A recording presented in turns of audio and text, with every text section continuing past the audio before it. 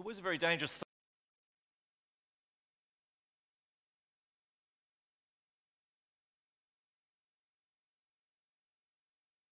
to realise that most people by the time it gets to lunchtime have forgotten the profound words that the minister's spoken. So it's never very good for our self-esteem to ask for a recap. So I'm putting my self-esteem on the line here, and just seeing what you can recap over the last couple of weeks. All right, so please don't let me down here. Okay, we've been talking about finances. I'll give you a clue. We're talking about finances. And first week, I talked about 3 principles from a passage in 1 Timothy, 3 principles when it concerns money. And the first was the big picture that everything, yes, thank you, Sean.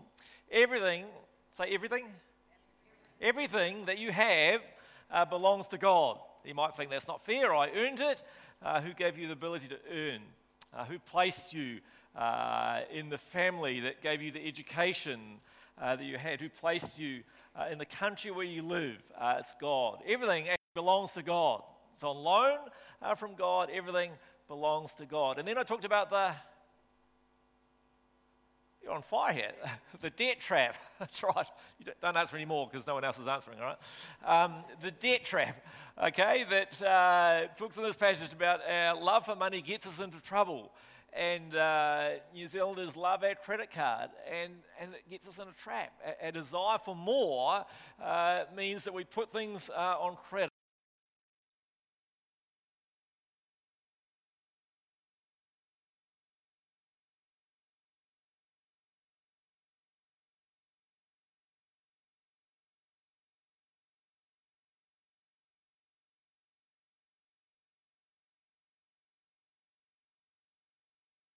To answer, it's a test of our faith. That's right, Catherine. My self-esteem's hanging in there. The faith test, that's right, that actually money competes with our allegiance, as it were, for God. That we can't actually love God and money, that actually money becomes a crucial litmus test in terms of faith. All right.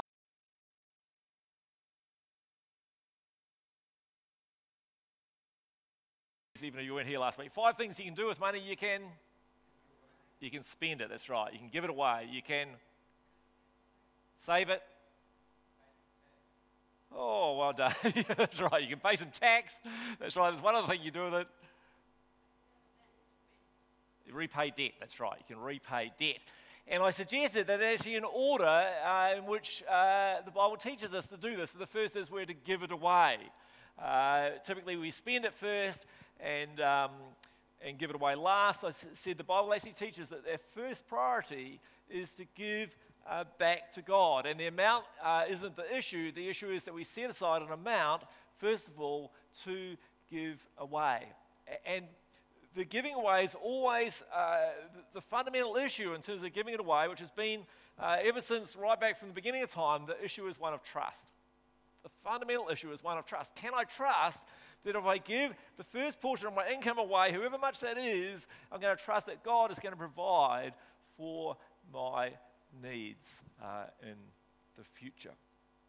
Okay. Today I want to look at our attitude to giving. I want to look at attitude to giving. And I'm going to look at a passage from 2 Corinthians chapter 9, which we're going to go through the book of 2 Corinthians later in the year. And so we might, when we do that, miss out this chapter because I'm going to do it today. Now, to get your heads around what this passage is all about, you have to understand some context. So I'll give you some context first of all. Right back, the early church, the Jewish Christians were in severe financial hardship. Now, we don't really know why. It talks about in Acts 11 of a famine.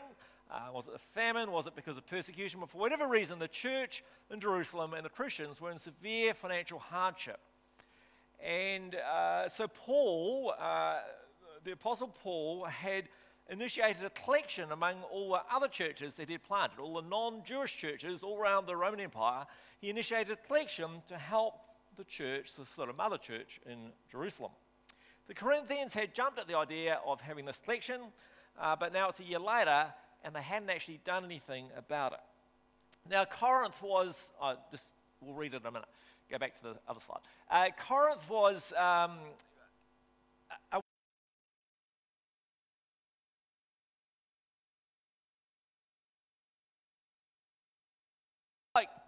Corinth was short of money.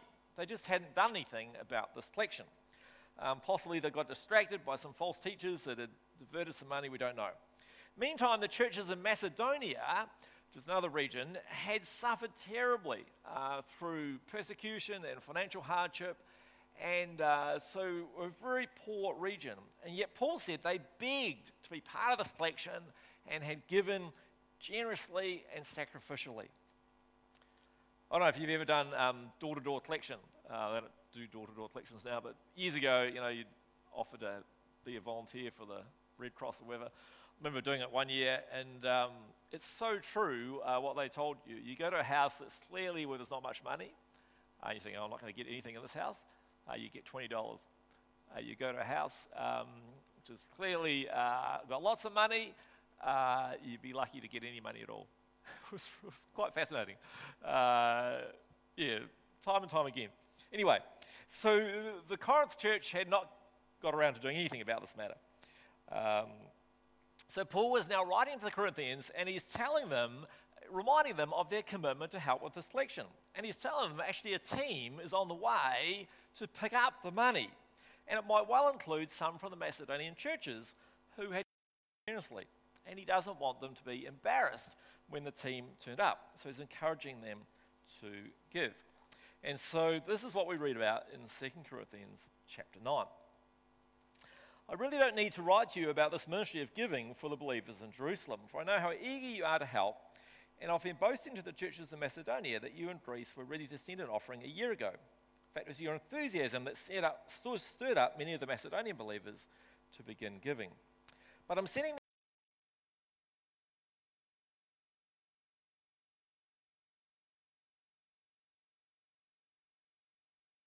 not to mention your own embarrassment, if some Macedonian believers came with me and found that you weren't ready after all I told them. So I thought I should send these brothers ahead of me to make sure the gift you promised is ready. But I want it to be a willing gift, not one given grudgingly.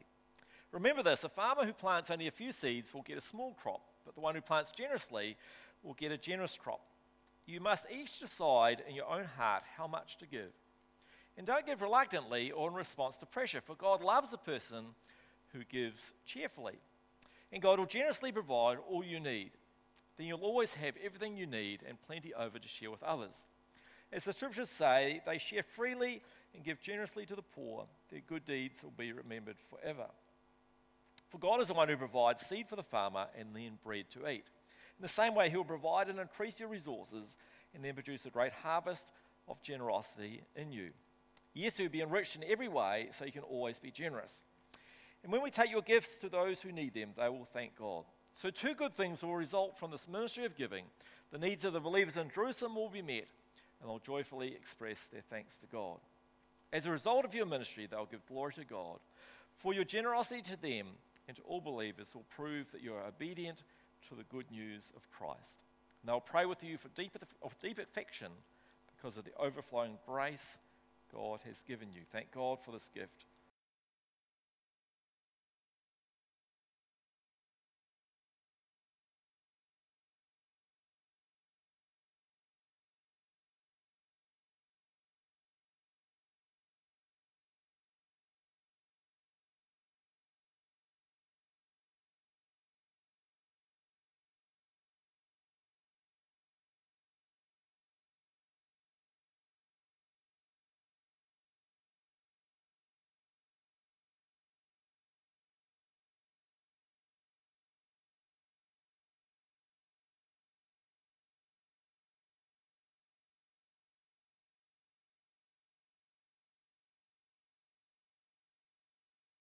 All that she had, trusting that God was going to provide for her. She'd not given out of her wealth, she'd given out of a hard attitude of wanting to give to God.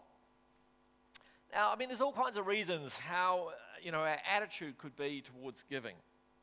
We can give in embarrassment.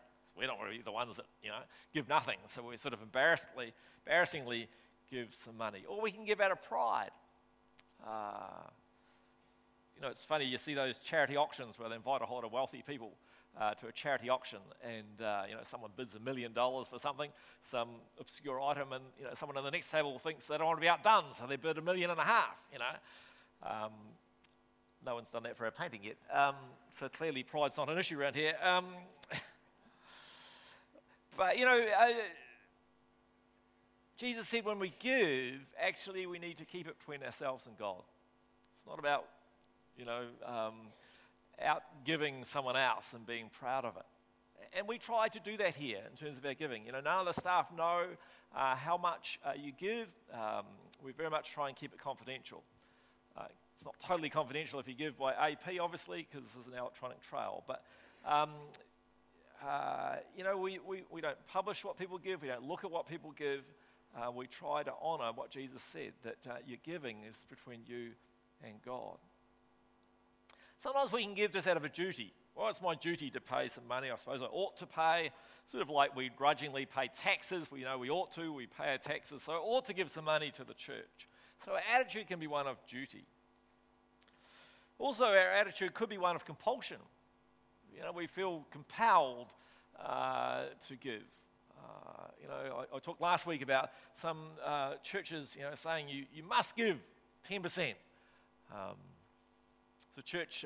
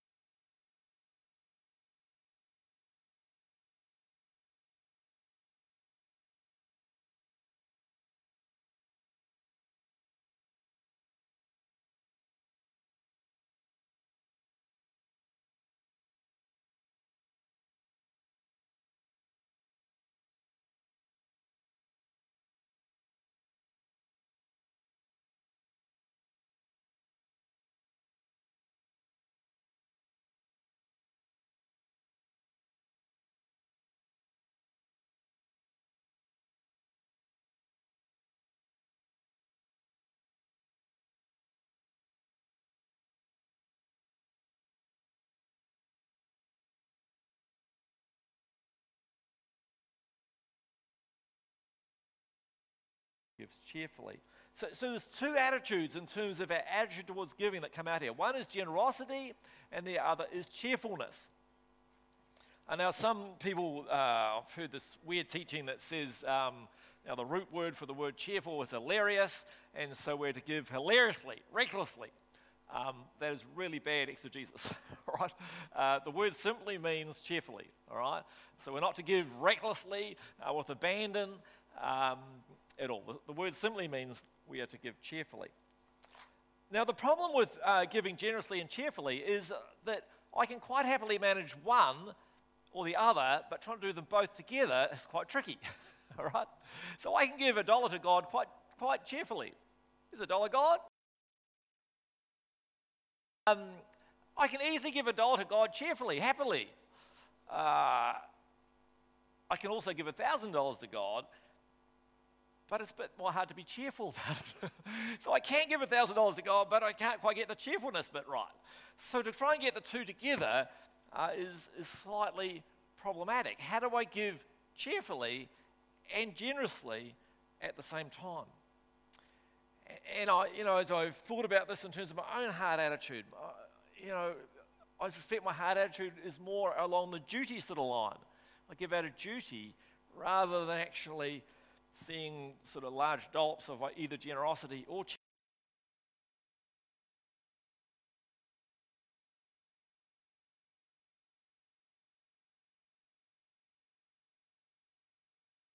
Someone actually I didn't like. I didn't really like this person. They really annoyed me.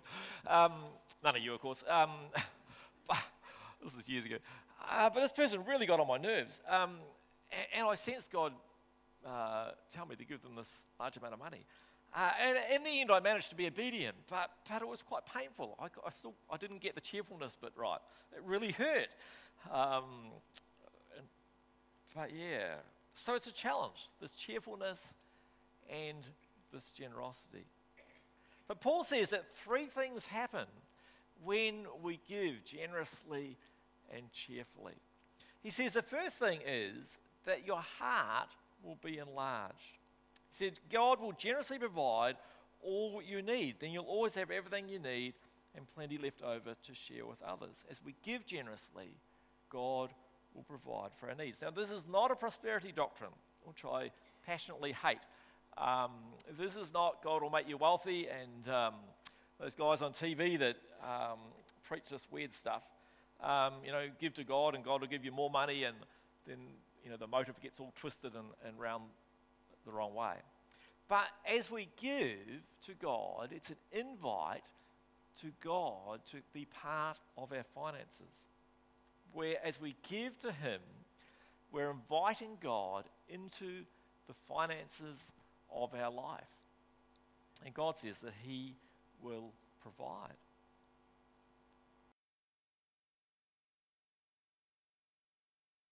When I was in my mid-20s, I worked for 2 years at Valley Road Baptist Church as a community worker. And I was running this thing called the work team.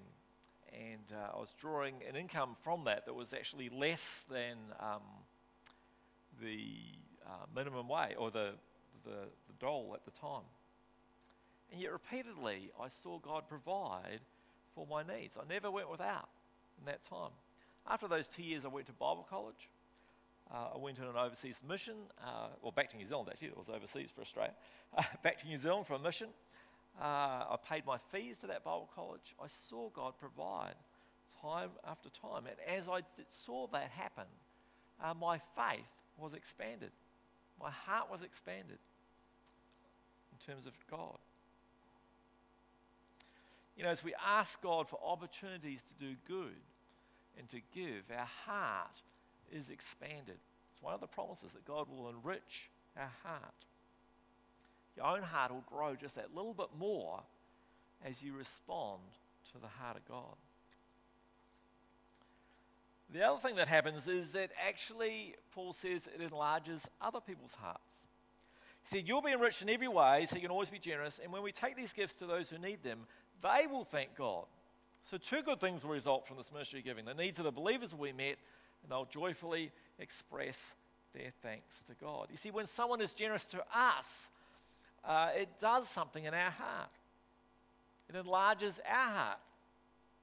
I shared last week how, a few years ago someone gave us a car and how that expanded our hearts through their generosity. Why? Because in the face of such generosity, you can't help but be generous. When we're the recipients of other people's generosity, we can only praise God with thanksgiving. Let me tell you another story from my dubious past. When I started this work scheme at Valley Road, someone gave the church a car so I transport in the work scheme could begin to operate.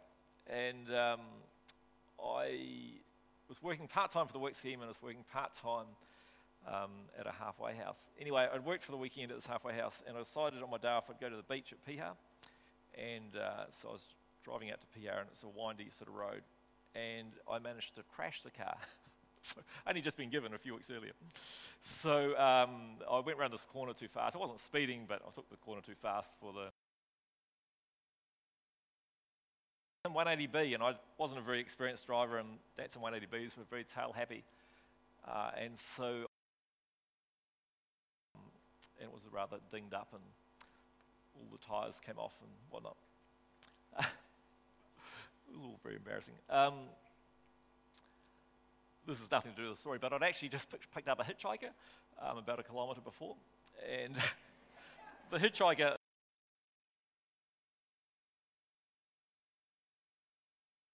did not say a word and took off down the road.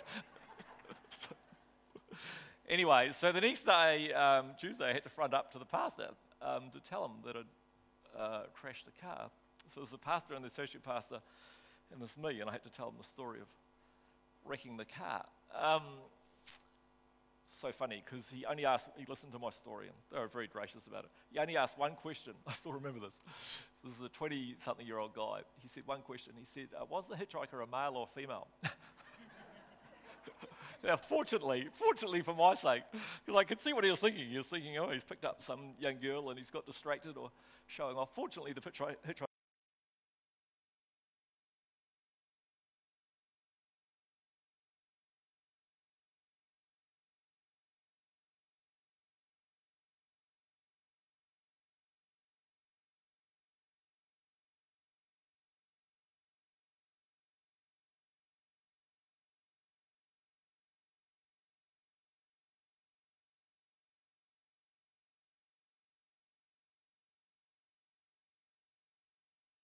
And I remember being struck at the time because I knew it was entirely my fault. I was entirely responsible for this accident. And I should pay the excess. And yet the person had paid the money to me. And I thought, I don't deserve that. The only thing I could do was praise God and thank God for his grace. To me, it became both a powerful illustration of God's grace, of undeserved favor, but also it expanded my heart. It enlarged my heart. Someone else's generosity to me enlarged my heart. As we give generously to others, it enlarges people's hearts. They praise God. They're more likely to be generous. Their hearts are expanded. Lastly, giving and generosity actually enlarges God's glory. I'm not entirely sure that's true because I'm not sure God's glory can be enlarged, but it fits with the other two, so I made it like that.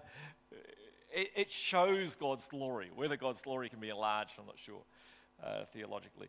But he said, as a result of your ministry, verse 13, as a result of your giving, they will give glory to God.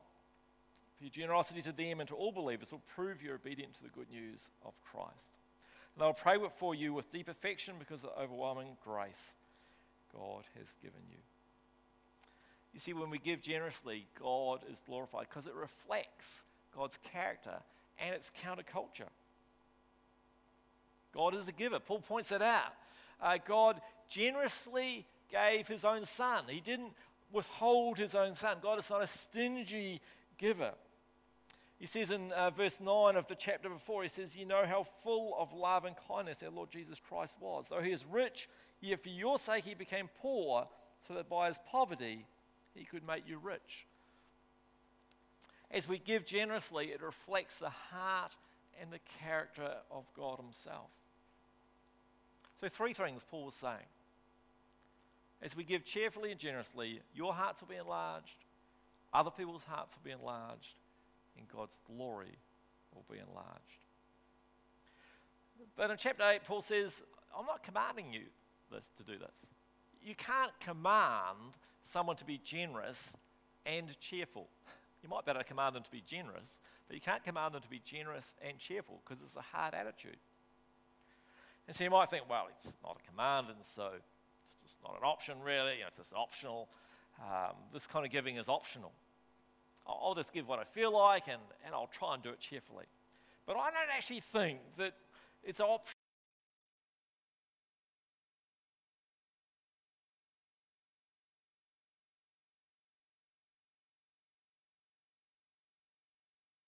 Tells them to excel in this ministry.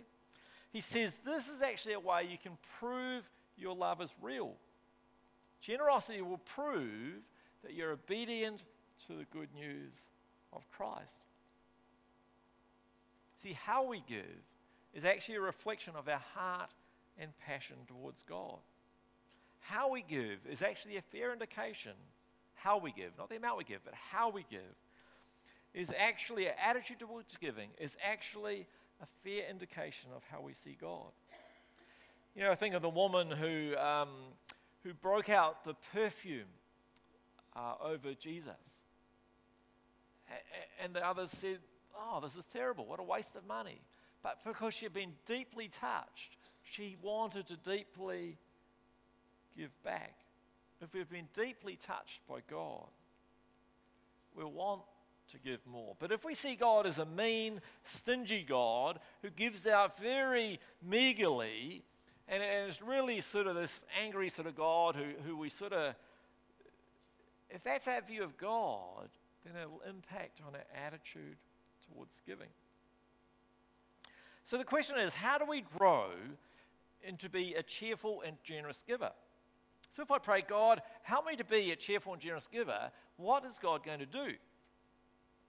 Well, we could think, well, I'll just wait for God to zap me. You know, if I pray this enough times, then God will zap me, and I'll suddenly realize that I'm generous and cheerful at the same time. So you could do that, but I want to suggest that's probably not the way God will work. All right? That you won't pray this prayer and God will supernaturally zap you, and you'll think, wow, I've got a super zap of cheerfulness and generousness. Because generally that's not how God does things. If you dare to pray a prayer, flick on to the next slide. If you dare to pray a prayer like this, God, change my heart so I might be a more cheerful and generous giver. First of all, it's a very dangerous prayer to pray. Right? But I want to suggest that rather than God zap you and you sort of get a supernatural buzz, so you know this, that what God will do is that he'll give you an opportunity. God will give you an opportunity. And the challenge for us is to take it. Verse 10 says, God will give you many opportunities to do good, and he'll produce a great harvest of generosity in you. So I think if you were to pray that prayer, God would give opportunity for you to be generous. Now the challenge is for you to take that opportunity. Now there does need to be some discernment here. You know, if you get a phone call on Monday morning and it's from some charity that's, you know, saving the three-legged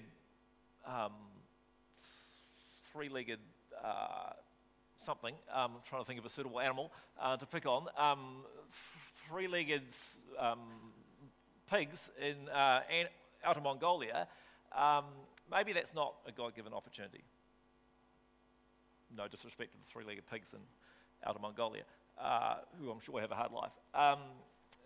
But we do need some discernment because, as you know, you'll get 5 o'clock just as you're trying to cook tea. They ring you up. There does need to be some discernment here. There needs to be some discernment around giving to others. I, in Tupelo, had to tell the church, please don't give money to people in church who ask for it. It's really unwise. Come and talk to us first as a leadership. Because often people who ask for money, you're feeding their addiction. And sometimes we knew that as pastoral staff and others in the church didn't know that. So we do need some discernment.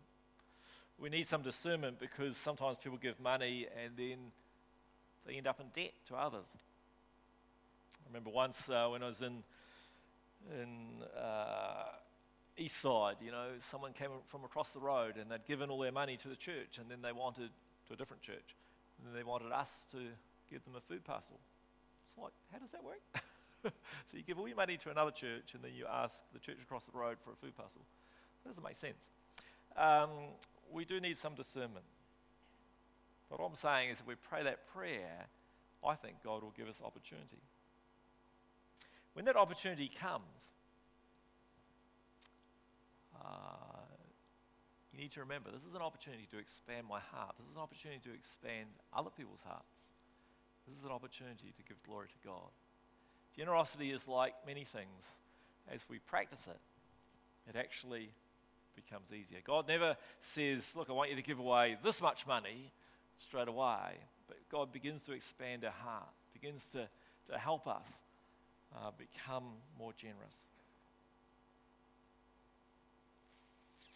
As you wait for the opportunity, if you dare to pray such a prayer as this, as you wait for that opportunity, and I believe God will give it to you, the opportunity for you to practice generosity.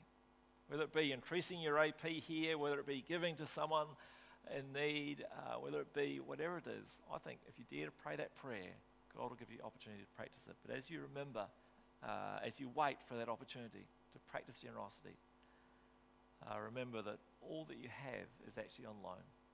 You won't take any of it with you. It's on loan from God. It's a resource given by God, and it's on loan. God promises he will provide for us.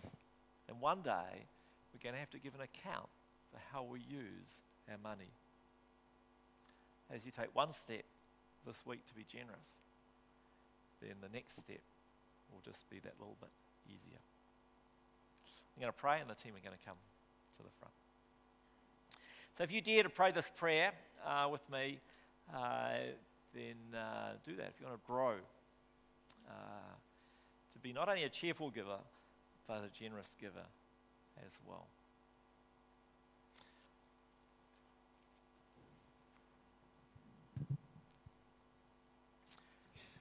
God, we have sung this morning of your incredible generosity to us. Lord, we've acknowledged your goodness to us. That you are a generous God. We've sung of your love. We've sung of you being a cornerstone we can rely on.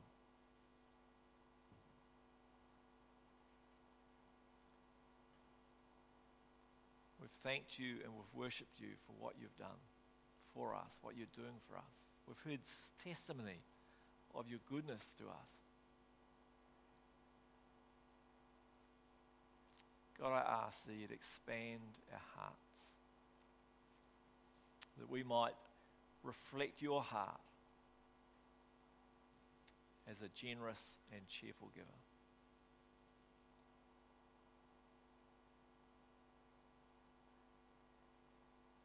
God, that would not give grudgingly, would not give sparingly, would not give unwisely either, Lord God, but Lord, expand our hearts. Because God, all that we have comes from you. All that we have one day will go back to you.